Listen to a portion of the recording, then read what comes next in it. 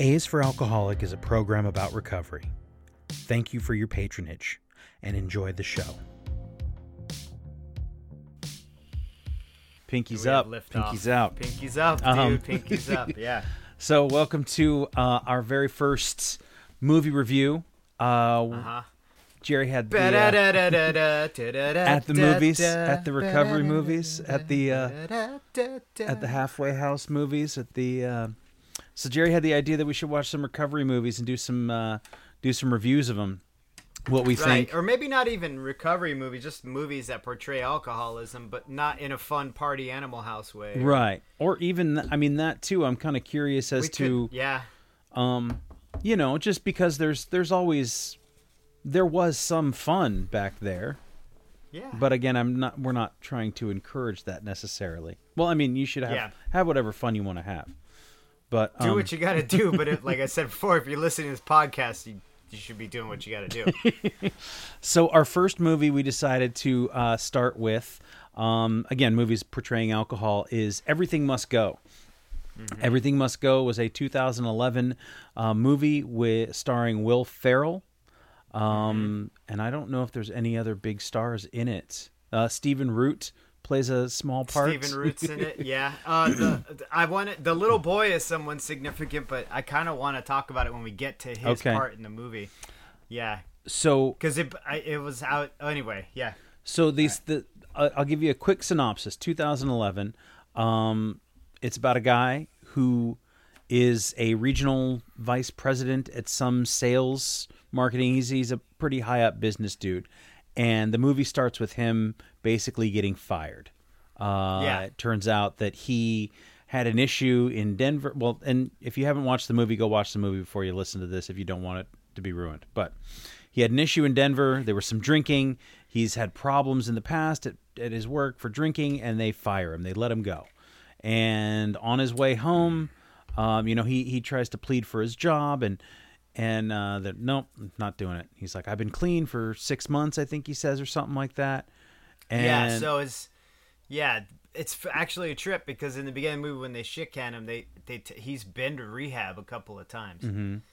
Yeah, so he's had problems in the past. But go ahead. Yeah, Nick Halsey is his name. Nick Halsey, yes. And so he's driving home, and one of the things he pulls a flask out of his trunk, and so he drives home. Sees all his shit out on the lawn. Everything he owns is out on the lawn. The locks have been changed. His wife leaves him a note saying, "We're done. We're through. I don't want to be with you." And he decides he doesn't know what to do. She's frozen all the assets. So he's like, I guess I'm just going to sleep with my stuff on the lawn.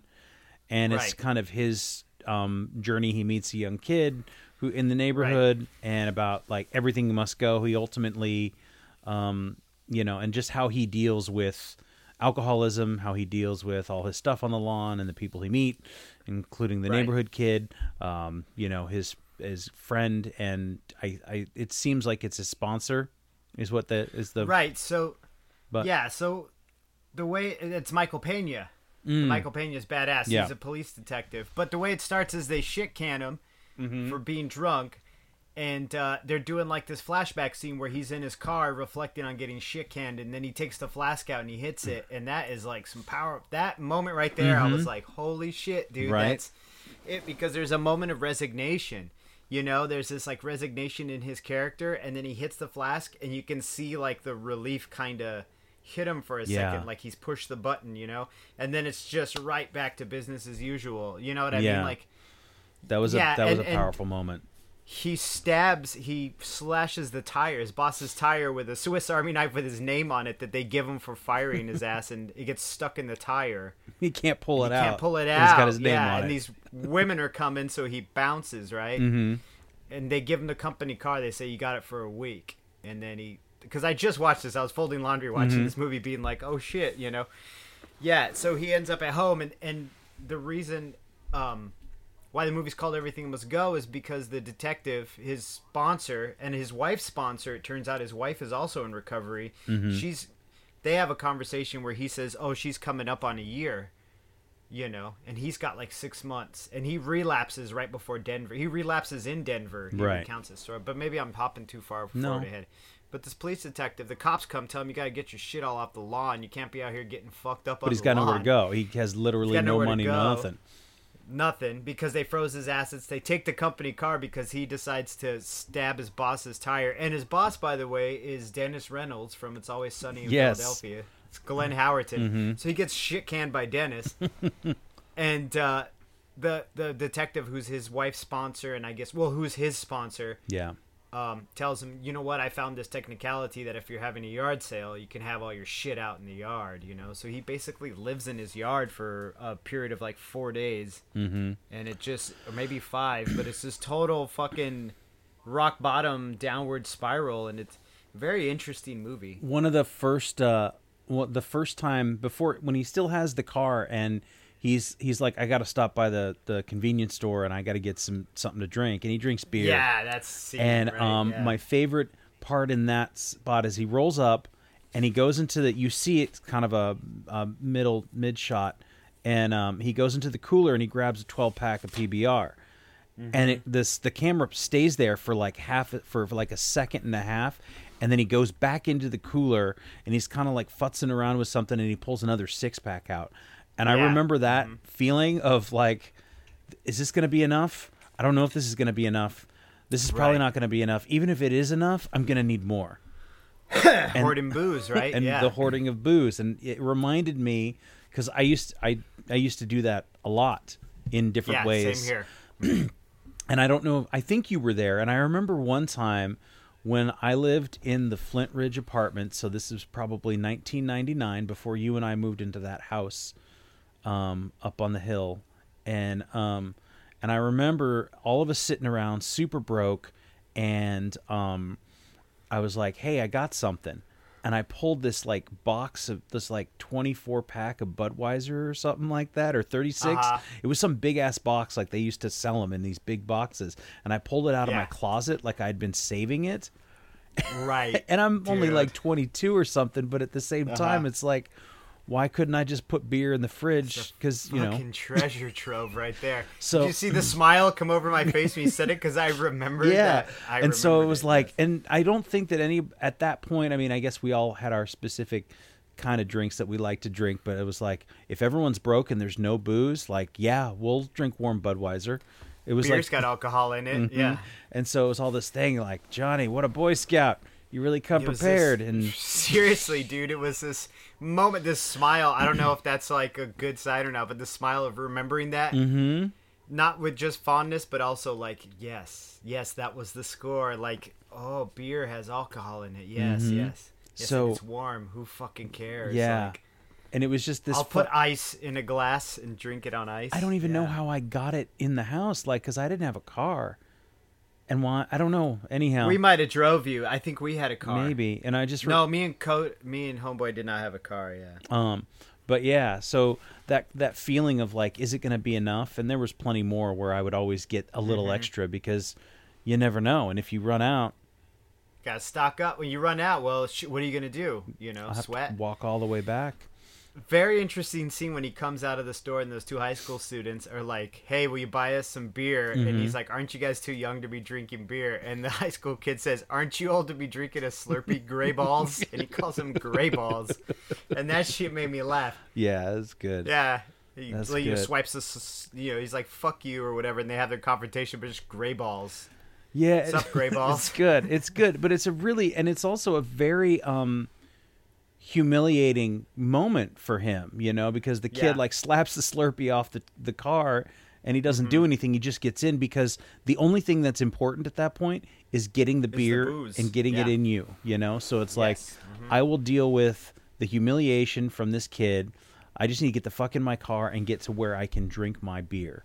That's a great take. I didn't take that from it. Like, because I just remember like, it was just very, humiliating, and like he's not really, he's just puffing up. He's not really going to fight him or anything. Well, because he's got to get the booze in his body, and he's already had a couple of drinks. So I imagine his survival instinct is like, if I start shit with these 2 guys, I'm gonna go to jail. They're gonna take my booze because I've already been drinking and I'm driving around. Yeah. And in my notes, it's actually funny because when I realized that where it took place, I just wrote Arizona sucks in all capitals in my fucking note. I was gonna, because I was born and raised in Arizona, you know, and I spent a lot of time drunk in Arizona. And I was like, "Fuck it, Arizona sucks." This is just in my notes.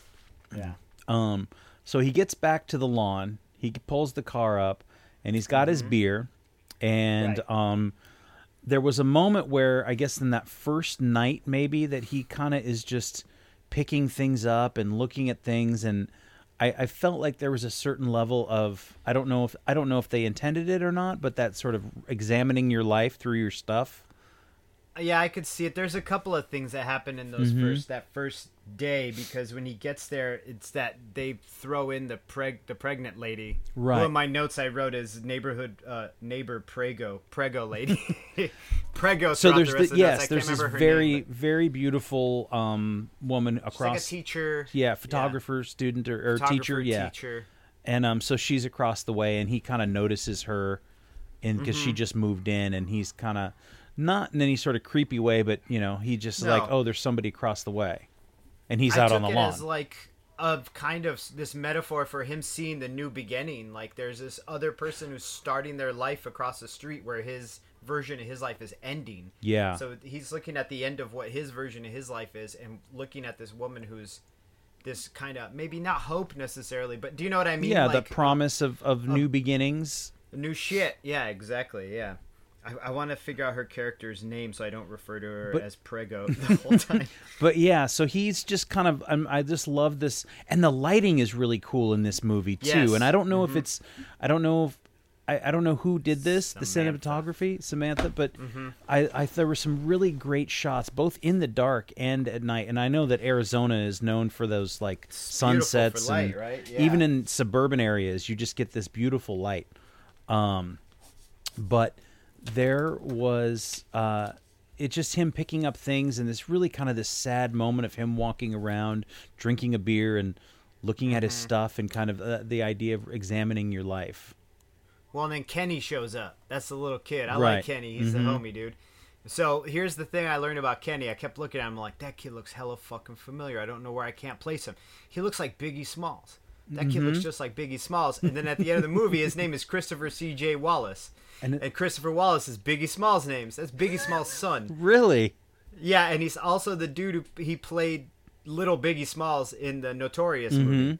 So I was like, dang, this kid could pass for fucking Biggie Smalls. Turns out he's Biggie Smalls' kid, and he's only been in like 3 movies. And one was about his dad, and he played his dad in it. And you know what's funny about Notorious? That was a movie that, at your wedding, in the hotel, drunk as fuck, a bunch of us, I don't know if you were there or not, but we put it on. No. I was getting my wife pregnant, but go ahead. But we put it on. I don't remember watching even half of it, but I just remember like, yeah, we're going to order up Notorious. We're going to watch Notorious and get down. They're going to play the whole song Juicy. We're going to dance to the fucking soundtrack. So he meets the kid, right? Yeah. And then he tells the kid, will you watch my shit? Because I got to go get more beer. Because apparently he's like, already out. I got to get more. He's already out. Yeah, this is the next he's already day. worked it. Oh, this must be the next day, right? He passes out, and then all the fucking shit goes off. Yeah, you're right. This is the next day. Because he just passes out that night, and then all the sprinklers and shit go off and soak him, and he's got the whole fight. And then, so he can't find his car keys, so he rides the kid's bike to the fucking store, dude. And that as well resonated with me like a motherfucker. That's what I was going to ask you Very about much so.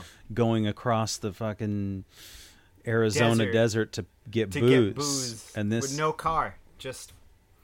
And then you didn't have a bike, even, did you? No, I just have my fucking patas. I just have my 2 feet, man. And how far was it? It was like round trip. It was like almost 6 miles, so it was like almost 3 miles each way in like 107 degree heat. You walked 3 miles to get a bottle of whiskey. Round 6 trip, miles, almost 6. I only had enough for the bottle of Evan Williams too. Like, and I did it more than once. I did it a couple times. Pretty hungover. Because my wife would bounce. She'd take off, go to Nogales, south of us, and leave me there. And I would have just enough money to get Evan Williams and cigarettes. And that was it. And I couldn't get, like, the handle. I had to get, like, the 5th. Ugh. And, of course, I'm all alone in the house. Of course, I'm going to tear the lid off of it. So I'm like, damn, I got to figure out a way to get another 5th. now because I drank 3/4 of it. And last she was night. leaving on like work or doing something else, right? Or no, Going this home was- to visit family, Right, doing okay. photo shoots, just kind of making. It wasn't like a blowout fight or anything. I just want to make sure that. Nah. Okay. Nah. I was just alone a lot. Yeah. In Arizona. Yeah, because I didn't want to do the shit she did. I wanted to get hammered. So that trip of him on the bike, sweating like a motherfucker to go to the, and the kid goes, "Where you going?" He goes, "The liquor store." And he goes, "Why don't you go to the mini mart?" And he's like, "Oh yeah, I guess I'll go there because they have liquor at the mini mart in Arizona." I don't know if that's a novelty for us in the Pacific Northwest, Right? You know, but yeah. So that's on my notes. On a bike, that effort for beer, but not for a U-Haul van. Mm-hmm. That was the other thing too. When he still had money, at one point I'm like, "Get a U-Haul. Just put all that shit in a U-Haul." But you know, That he was, idea like, stubborn. of- like I'm not going anywhere. Yeah, that idea of handling business is not really that being stubborn, but also that idea of like it's too much work, man. I don't want to fucking do this. I just want to drink. The Getting a shift of U-Haul would be priorities. getting in my way. But yeah, and the way back, and they take the car, and the car's got all his shit in it, all his Right. ID, any sort of anything that he might have. So now he's basically trapped on the Right. on the lawn. He has nowhere to go, and he doesn't want to sell anything. And some people come by, and he's like, "No, man, I'm not selling. Not for sale." Right. Well, the cops show up too. This is when the crux of the story happens. Because there's another great line that I've written down. Because I wrote quotes from this movie because they kind of Yeah. crack me up. Where the cop's like, "How much have you had to drink?" And he's like, "In my opinion, not enough." You know, and he's sitting there just pounding a PBR. And that's when the detective shows up, Pena. And Pena's like, "Yo, dude, you can call this a yard sale, but you need to get your shit together. You got 3 You know, days. I don't. 3 days, yeah. Yeah. And then when he's leaving, he says, "Dude, by the way, you're a good sponsor." He says to Frank, is Pena's name. He says, "You're a good sponsor," and Frank's like, "Nah, dude, I'm not." You know, like, because in his heart, he's like, "Fuck, dude. Like, look where you're at. I'm not doing that great." As you Right. know? Like, he's internalizing it, which thus begins my weird issue with this movie and its recovery and its portrayal of recovery and the program. Right. But go ahead. Yeah. Well, I would like to. I'd be curious about that because that was my thought too. Was that, well, what is sponsorship and what does it mean to the person being the sponsor and the sponsee? Right. It's this like rough, loose thing, right? Because he's like talks about his wife when the dude's walking away, and he's like, "Yo, she's almost got a year," and he's like, "Yeah, I know, I talked to her," and he's like, "By the way, you're a good sponsor," and he's like, "No, I'm not," and it's almost like this weird thing of like him shouldering the burden of his sponsee drinking, but it's not really the sponsor's responsibility because alcoholics drink. It's what we do. It's a fucking miracle we go 24 hours. So, Right. you know, like I can understand how it's human nature for a sponsor to be like, "Fuck, my person went back out. I fucked up." You know, that's totally human nature. But at the end of the day, that's their choice. That's what they do. If they decide Yeah. not to hit you up, that's not your fault, dude. You know what I mean? You're not in charge of anybody else's sobriety. And then and the thing that I the way that I understand it too is that part of in the program that we prescribe to, that the sponsoring of somebody, helping somebody through it, helping somebody get sober is just as much, if not more, for yourself. So whether or not they succeed, it is you going through the steps, you going through the starting over from the beginning, as you start your day, or you start with another person, another guy. And so it's really about keeping yourself sober more so than it is about the other person. So it does sort of mischaracterize it a little bit.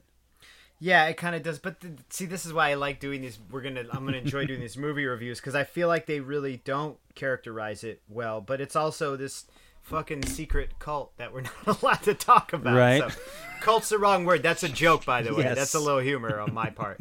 It's more of like a secret society kind of club, and it's not even that secret. Not really. Shit. All you got to do is just go. Yeah. Yeah, but I think it isn't it's very individualized too, though. Like each person has their own experience with it, so their own takeaway is different. So then what happens next in the movie? So he meets the kid and he starts hanging out with the kid. Right. They do the whole they take the recycling bins full of beer. That weird creepy guy comes and buys a bottle of mouthwash from him for 50 cents. And the kid says, "You teach me how to play baseball." And he's like, "Man, I don't want to he doesn't really want to teach him to play baseball. The kid kind of bothers him, but he's like, well, I need to sell this stuff, right? And he's a salesman, but he's like, I need to sell this stuff, but he doesn't really want to sell any of it. So the kid starts helping him a little bit, and he has an argument. Well, so they sell a few things. You see lots of Will Ferrell like setting up this like shower kind of in the backyard area, right? And with the hose, and he goes in the back and he kicks in the back door and he's feeding the fish and whatnot, and he kind of develops this friendship with this pregnant woman from across the way. Right, this is where we're going. He starts talking to her about his family and his dad, and like his dad being a DJ, and then he had said that quote that you liked, and so I kept my ears open for it, and I was like, oh, that's a great. So yeah, one of the things is he's got a bunch of vinyl on the lawn, and the woman comes over and she's looking through. She's like, wow, this is really cool. My dad was a DJ, and he's talking about his dad, and she says, oh, your dad sounds like a really interesting person. And the quote that I loved was, he says, he was more of a drunk who occasionally did interesting things. Yeah. And I was like, that was me. Yes. That was you. I was going to say that resonated because that was you, and that was kind of me too, but more like I thought of you because you were like, I was just a drunk that did interesting things. Occasionally. Like, and I was like, but I occasionally. And so cuz I always thought of myself, and I think it's an alcoholic thing to do, to think of yourself as more interesting and fantastic and amazing and smart and funnier than you actually are. Yeah. Yeah. The self-centered fucking affliction we have here, and that affliction is the affliction of ourselves. Yeah. Yeah. And but I really like that quote because it rings so true about like, and that's how people see it. They're like, yeah, he did some cool things, but he was mostly drunk, and that's what I remember, and that's the feeling that I keep about that person. And then he goes into detail about his relapse, and he was basically saying he had been sober 6 months. They went to Denver to close some deal, some businessman deal. I said it with air quotes. They go to celebrate the deal, and he says, what's the big deal? What's one glass of champagne to celebrate a deal? And then that's... Also, I made notes of that because I was like, it's just like that one fucking... What's the big deal? It's just one drink. But then... If you're an alcoholic, you drink alcoholically, it's never one drink. It never is the one drink. No. It is and isn't. You know what I mean? Like, it is the one drink, but it's never just one drink. That's where he recounts the tale of cheating on his wife with this woman, and then this woman pressing sexual assault charges against him, and then boom. And not remembering any of it. Like, doesn't remember any of it, right? So all this stuff happens, and she's... At that point, I think she's a little put off by it, the neighbor, and she's kind of like, oh, wow. Kicking it with this dude who's hammered in a koi pond, and he's like, by the way, I may have sexually assaulted someone. You're like, okay, cool, I got some shit to do. Yeah. Yeah. So she leaves, and they're fine. They're not like those cool buddies or anything. But... Yeah. He gets like super fucked up, and Will Ferrell throughout this movie does a really good job at looking fucked up. Yes. Like, it's a slow thing.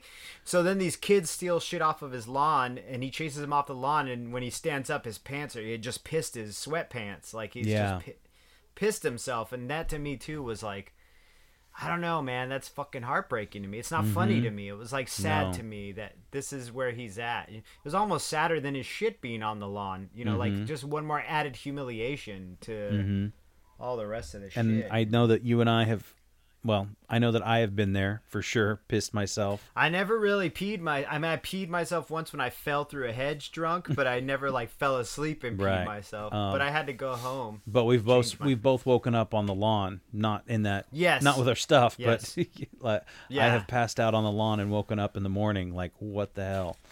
Right. Ugh. And then he goes to rinse off in his homemade shower or whatever, and that's when he sees his neighbor getting pegged. Oh yeah, by that's his wife, right. And he's drinking like a glass of wine, and the wife is like fucking the dude in the butt, and I'm like, Stephen Root. Well, there you go, Stephen Root, man, you fucking commit to that shit. And so there's this sort of antagonistic relationship with that neighbor, and he goes over and he's like, now I know, so don't fuck with me, don't call the cops on me, and let me use your power. And yeah, exactly, your fucking electricity. So that's kind of that happens. And I think the next day, again, this all happens very quickly in the course of a couple of days. Yeah, he he's orders still fucking getting hammered. he and orders shit. some Chinese food, and the kid brings it on a bike, which seems a little weird to me. Yeah. But Yeah. so he brings him Chinese food on the bike, and his neighbor she sees him and comes over, and they're kind of talking, and says, "Oh, can I fix you a plate?" And maybe That might be the same night that he talks night. about sexually assaulting that girl. Yes. Okay. Yeah, So that is that's the the same same night. night. So let's. Because the next day they're doing the sale and the kid's doing really good. Mm-hmm. Like they're fucking having a fast friendship. Because there's the whole scene where he's like, you know what, you've done really good. Let me give you a break. And then he tries to teach him how to play baseball. Yeah. And They're he's playing baseball in the street. and he's still drinking, but he's kind of like Yes. feeling. You start to feel this sort of like I've reached the bottom, and again, it's an 1.5 hour movie, but Right. No, it's actually almost 2 hours, Is dude. it? It was like, Oh, yeah, okay. it's a long fucking movie. okay. Because I was like, yeah. Anyway, there's a funny scene. There's a funny line in it where him and the kid are playing baseball, and then he says, "Why don't you play football? You have like you're born to be a whatever, some football position." The kid's like, "My mom won't let me," and he's like, "Why don't you play soccer?" And he's like, "Black people don't play soccer." And then Will Ferrell's like, "There what is it? There's whole continents of black people who play soccer." Yeah, right? Which is absolutely the fucking truth. It's good. It's It's such a good. great line, yeah. I like that. Oh, and then so the kid finds all these it is an hour and a yearbooks, half. right? Yes, right. That's So- where we get Laura Dern up in this mix. Laura Dern. So he finds this girl who apparently liked him in high school, and there's High a phone school, number. yeah. So he decides to Yeah. call the phone number because that's a normal thing to he's, do. And he's shit-faced, right? So he's like, 30 "It's a years great later. plan. Great plan." So he calls the number, and it's her mom. It's her mom, and gets the number and gets her address, and he just shows up because that's fine. And Laura Dern opens the door and is kind of like, you know what? Why don't you stay here and we'll talk outside? Because she's totally she's freaked out that this guy has just Who's wandered this up. dude I haven't seen in 20 years who smells like a fucking homeless person, probably, because he's gone through what, like maybe 4 or 5 cases of beer at this point in like 3 days. Yeah. And so they go outside, and she's like, "Oh, we'll give the kids dinner outside," which is a very Arizona thing to do, a very desert thing to do. Yeah, it is. They're eating outside. Yeah. And so they're sitting out there, and they're talking, and she seems very sympathetic to his situation. And I wrote down one of the it was this line it says a lot, and she just says to him, like at the end of their conversation, "When you get yourself together, you should call me. We should get some coffee." Yeah. Like basically it's a pretty loaded line. Like, right now you're fucked up, man, and I can't have you around me or my kids. And then also, like, we should get some coffee. Like, We should get some... Yeah, you, You drunk know? motherfucker. Yeah, also... I was going to say, also, she might be programmed, but probably not. But yeah. Yeah, I took a lot from that because she tells this whole story about... that, like, I guess her purpose in the movie is to show that he's, like, really impulsive and makes these weird plans and then rides his bike all fucking day to go see her. To just drop by, which is crazy people shit. And then I felt like her purpose was to show that he was a good person inside, that he wasn't defined by his disease or defined by his affliction, that there was this... So then I had made a note that said, despite our alcoholism, maybe he's a good dude despite his alcoholism. And I'm like, are we good people with flaws, or are we flawed people with goodness? Do you know what I mean? Like, it was this weird fucking not existential, but this weird philosophical idea I had in the moment where I'm like, is he a good guy who has a bunch of little flaws that make one big flaw, or is he a very flawed person who has good qualities? So, man, chicken or egg? I guess I don't know. if you're genuinely a good person, well, because Right. we try to look at it and not judge the human being, right? We judge the behaviors. Word. We say that is not a good behavior. We don't say that you're a bad person, but the way that you're behaving is bad. Now, we've also said that even though you can get rid of the alcoholism, you may not be getting rid of the assholism, and that's wherein lies a lot of the problem for people like you and I. Well, the self-centeredness and the selfishness and the flakiness and all that. So then I was wondering, like, that's the way I kind of looked at it. I was like, I ultimately believe that he was a good person with a good heart who has a bunch of mental illness and flaws, and we all have flaws, and his biggest flaw in that moment during this brief period of time this movie takes place is his alcoholism. Yeah. You know, and once he dries out for real, you know, then he's got to deal with all that other shit. You know, but yeah. Yeah, and I just it's tough, man, because you have to deal. And again, I've said this before, where I feel like the alcoholism was a symptom of larger issues, like you said, mental health, mental illness, problems with self-centeredness, even a lack of spirituality, depending on who you talk to, and what program you prescribe to, but just finding a connection. And there's some videos out there you can watch about the like they say that the opposite of addiction is connection. And I think there was one that In a Nutshell that Kurtis said, that Rat City one. I know you don't really. You got some issues with the Rad City, but maybe we should do a little talk on that one of these times. We should. I'd like to. Maybe that'll be our YouTube review. YouTube review. So Nick Halsey, he talks to Laura Dern.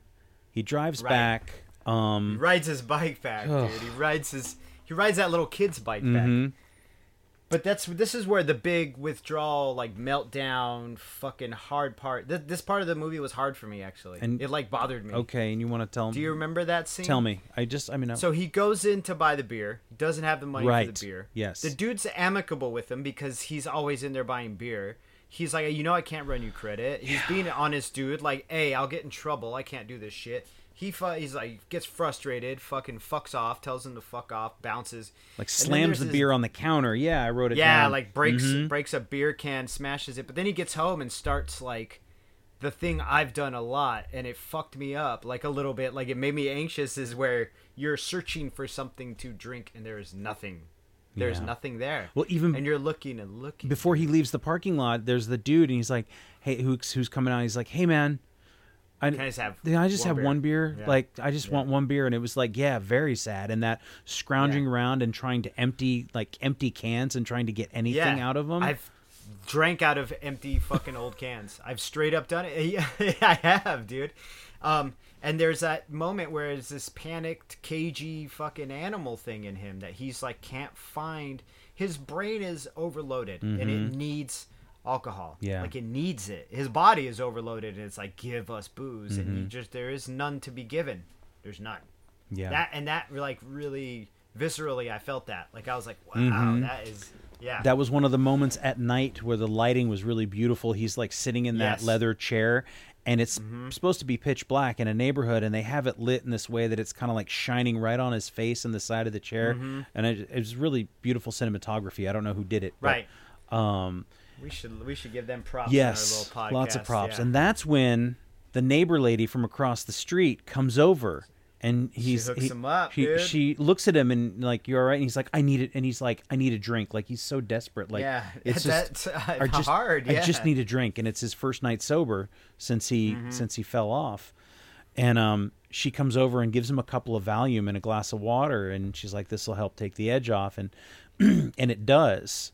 It does, but then it does kind of fast too. It trips me out that scene. But go ahead, carry on. And that just might be a cut, to move the story along a little bit. Of course, it absolutely is. But he says like he starts talking about like, well, where's your husband? And I know who you are. I know what kind of person you are. I know what kind of person your husband is. And he's off taking care of a deal. And he left his pregnant wife to come move this house all by himself. And he's a fucking drunk. Your old man drinks. I bet you he drinks, right? And so, and she's like, you know what? Fuck you. I can't believe you said all this shit. I thought we were friends, kind of thing.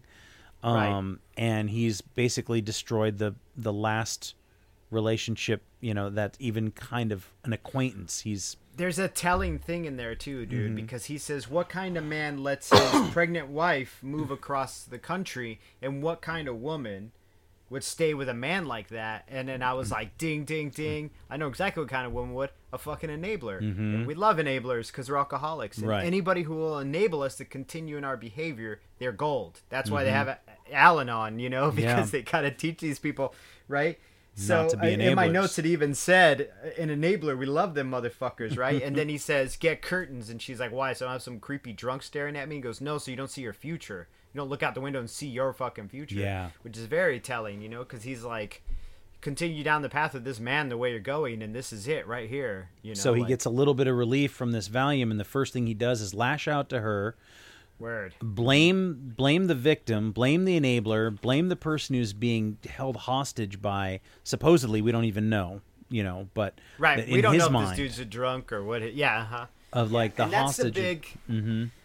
No, go ahead. Sorry. Just that idea of like, I'm so hurt, and the only thing I can do is to lash out and hurt somebody else and make sure right. how I feel. And it's really that was a hard one to watch too, because I've said things drunk that I've certainly regretted to people I cared about. And absolutely, dude, he's just scratching at the lid of his coffin at this point. He's like, you know what I'm saying? Mm-hmm. Like, you're just trapped, and so you just lash out at it's like a wounded animal. You just bite out at anything near you because you don't know. But apparently that in the movie is his big cathartic moment, I guess. The catalyst, because I even wrote in my notes later on, like, well, what was the catalyst there? Because that like was his rock bottom. That was as bad as it can get. He's fucking all alone, destitute. She takes 3 beers out of a kayak and throws them at him. Like, she knows where his stash is, right? Because she's been watching him.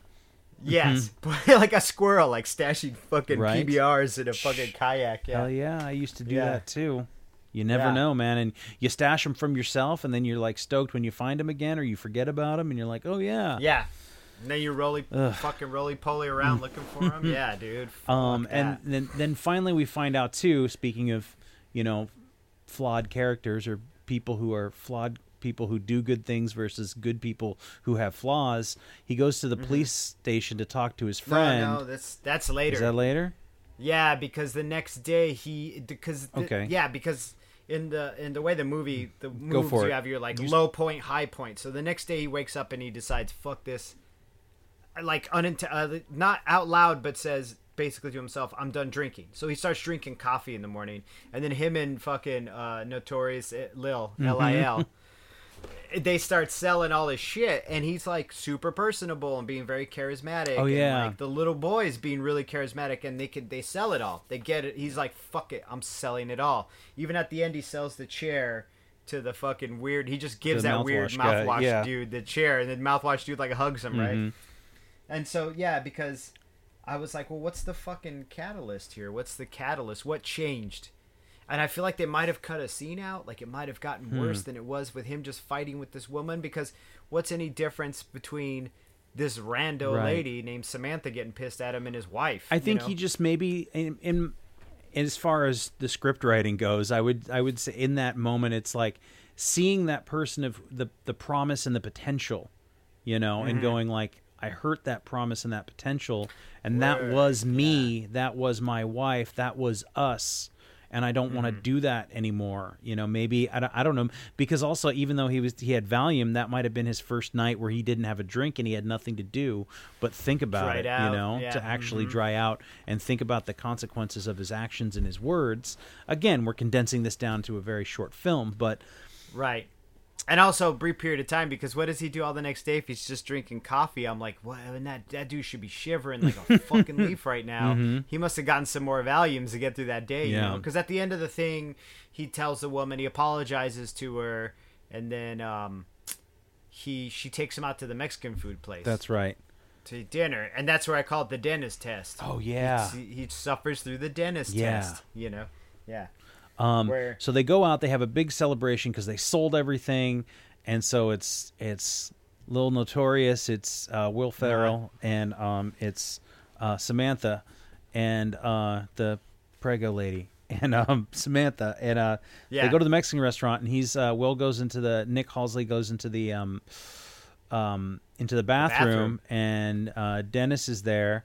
And his old boss is there and is like, oh yeah, we're out with the boys and blah blah blah, and he kind of tells him this whole thing. He's like, man, if you wouldn't have stabbed the tire, you could have kept your job, because apparently that woman made false accusations and it wasn't you at all, and is like kind of rubbing it in that you're just a fucking loser, and gosh, you didn't have to be such a loser.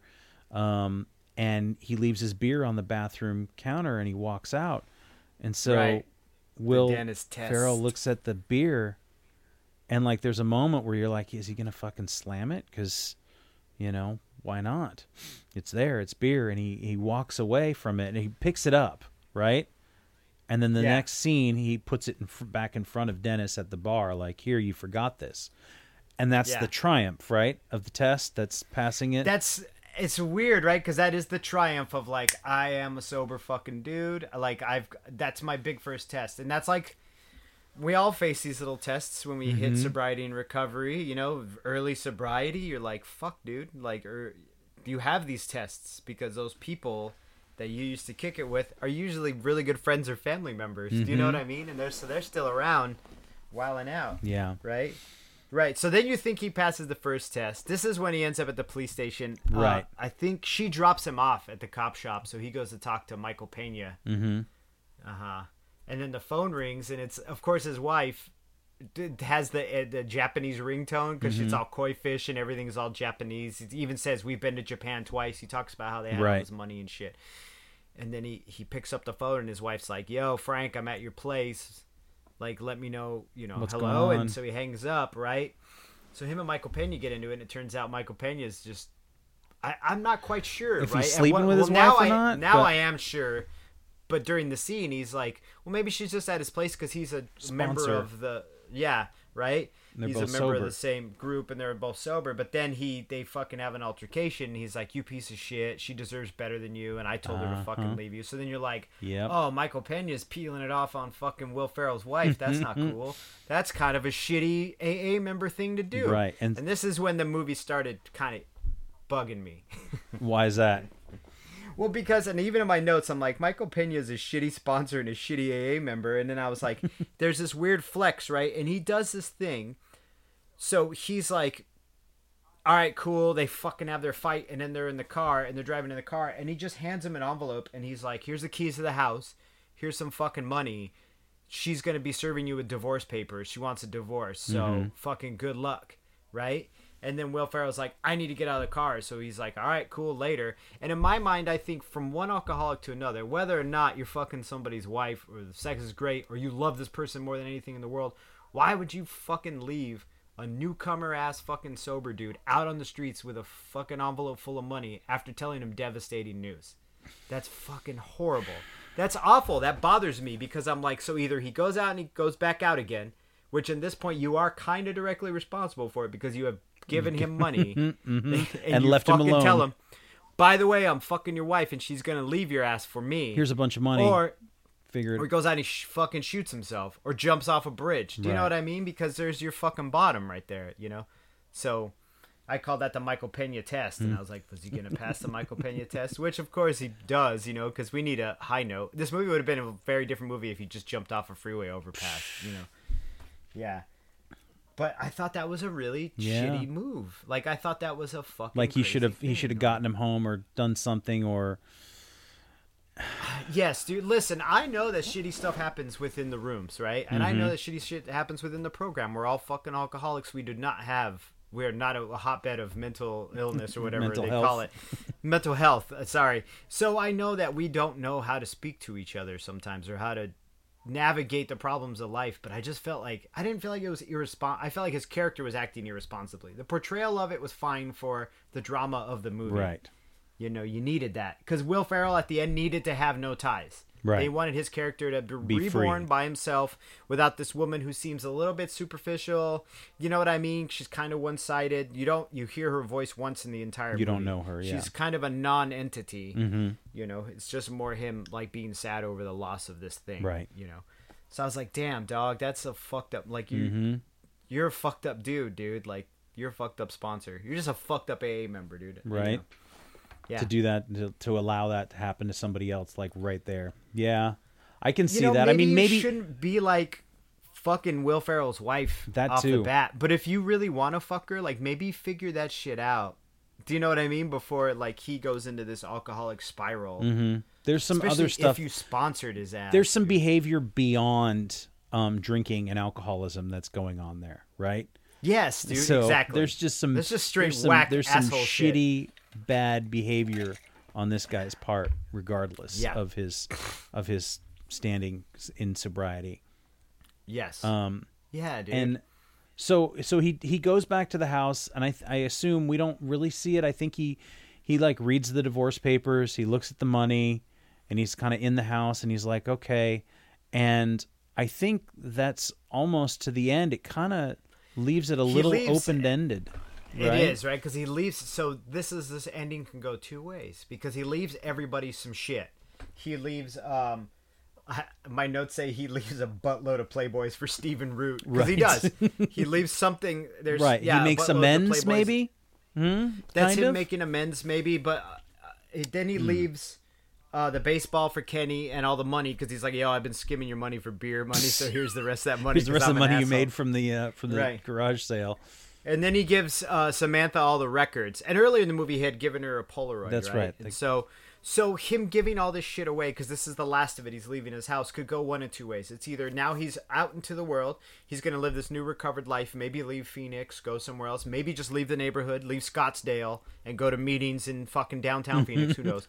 Or he's going to kill himself. Or he's going to do a leaving Las Vegas kind of thing. Or yes, exactly. And they leave it like open, like you don't know. You know, but the music is hopeful. It's probably a little xylophone or ukulele. There's or some a shit, beautiful so sunset at the very end. Yes, and she gives him the Polaroid, which is like a really beautiful gesture, right? Yeah, it's him like dressed with up. With the baseball hat, but it has the fucking fortune cookie, the fortune on it. And what did the fortune say? Did you write that down? Everything is not yet lost. Yes. Bam! So right? Like it's a even very like right now, I'm feeling hot. It's my eyes are feeling hot ending. Right now. You know, you get the feeling that he's gonna try again, because he has before, so he knows the difference between being low and being high. He knows the difference between being sober and being drunk. Word. So we're led to assume. We are manipulated. We're pushed by the movie into the positive aspect. But my dark ass is like, oh, this is it, dude. Oh my god, you know. Yeah, I didn't even think about that. Yeah, I mean, but seriously, like, I teared up at the end. Like, I got hot in my face. I was like, oh, that's beautiful, because he reconnects with this person. Mm-hmm. And it's a true connection without romance, without anybody being attracted to anybody. They totally left out all those stupid Hollywood tropes, because I hate that. I hate romance in movies where it doesn't belong. Mm-hmm. Like, action movies, you throw romance in there, it fucks the whole movie up. I don't want to watch your stupid movie anymore. I don't care. Like, let's just do action. We don't got to be in love. Right. You know? So anyway, this is a tangent I'm going off on. Don't want to ruin your Fast and Furious movie? Nah, man, I can't. You know, I can't do it. I've never seen one in my life, and I never will. We will not be reviewing Fast and Furious. You might by yourself, or you can get a guest on, but I'm not. I can't fuck with it, man. Yeah, it's just gross. But so what did you? How did you like the movie on the whole? I gave it like a thumbs in the middle. Like, there were thumbs up parts I thought were great. There was some good humor in it. There was the funny. I like the mean funny parts because I'm an asshole. Mm-hmm. But I also felt like there were times where it got a little too heavy-handed, and I felt like its portrayal of alcoholism in some aspects was accurate, at least in my experience, and some instances totally wildly inaccurate. I felt that it was really truncated too, like it was, and of course, again, I understand as I'm watching it that you have to fit this into an hour and 40 minutes or whatever, hour and a half, right? A movie that people are gonna go watch in the theaters because Will Ferrell's in it, right? So they're like, "Oh, that's the guy from Anchorman." It's 2010, mm-hmm. you know. And so 11. I just felt like they kind of hit all the marks, but it was super quick, mm-hmm. and there would have been, again. So I understand that. That being said, I mean, I thought it was entertaining. I think there are better Will Ferrell movies. I think there are better drunk movies. Drunk, alcoholism movies. But I feel like it is. I'm probably with you. It's It's not going to change your life, but if you got to eat a sandwich and need an hour to kill, mm-hmm. if you're going to eat a sandwich really slow, go for it.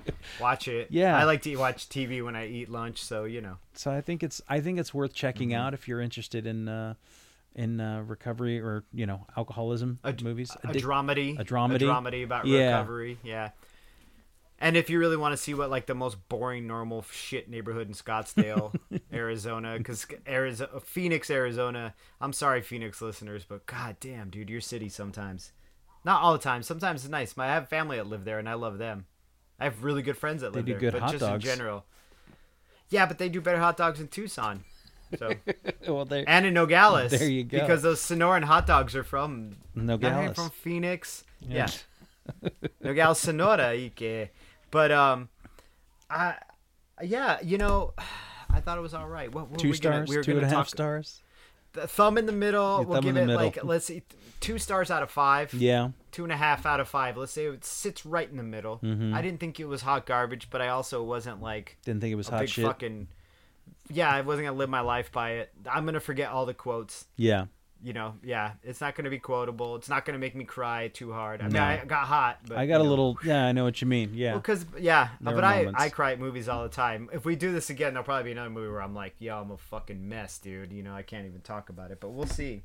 No, it was cool. Cool. It was meh. Meh. Yeah. Yeah, I give it a rating of meh. Right on. Well, we'll do this again. What do you think? I think that it was just fine. Yeah. I mean, I may be a little above meh. I think I gave it a little more credit than you did. I wasn't as critical at some of those parts, but I'm glad that you were, and you brought up some points I didn't think about. So I would go. I was like sitting there taking notes. This also, interesting fact, is based off a Raymond Carver story. And who's Raymond Carver? He's an alcoholic writer, actually, and a poet and a playwright. He was like I think he was a New Yorker dude. I know the like, name, not from but New York. Like he would write in the New Yorker and shit. Mm-hmm. And it was a story called "Why Don't You Dance," and it was from a book of short stories called "What We Talk About When We Talk About Love." Oh. I want to read the short story now, so me I'm gonna too. find it. Yeah. Okay. Yeah. So Cool. the interesting thing. So we had some facts in it, right? Will Ferrell, Biggie, Lil Biggs. We'll call him Lil Biggs. What's his name? Was his name Kevin? Larry? I can't. You said Chris. Christopher C.J. Wallace. That's right. In the movie, his name is Kenny. Kenny. And in our cinematographer is Michael Barrett, who did cinematography for Ted, Kiss Kiss Bang Bang, CSI, Gotti. Well, look, maybe here's the thing. The Gotti with what's his name? The closeted gay dude, Travolta. Yeah. See, here's the thing about that CSI. That's where he got those sunsets, all that like harsh, harsh, but like high contrast lighting. It worked beautifully in the movie, I thought. So and it's the CSI with Ted Danson too. So it was CSI Las Vegas, but I guess Ted Danson was in it at one point. Don't get fooled again. Don't get fooled again. No, dude. But right on, man. Yeah. Cool. Well, thank you guys for listening, and thanks for we'll see you next time. Word at the movies.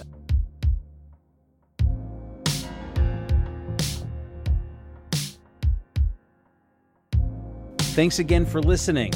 Our music, as always, is by Neglect. You can find more of his stuff at neglect.bandcamp.com.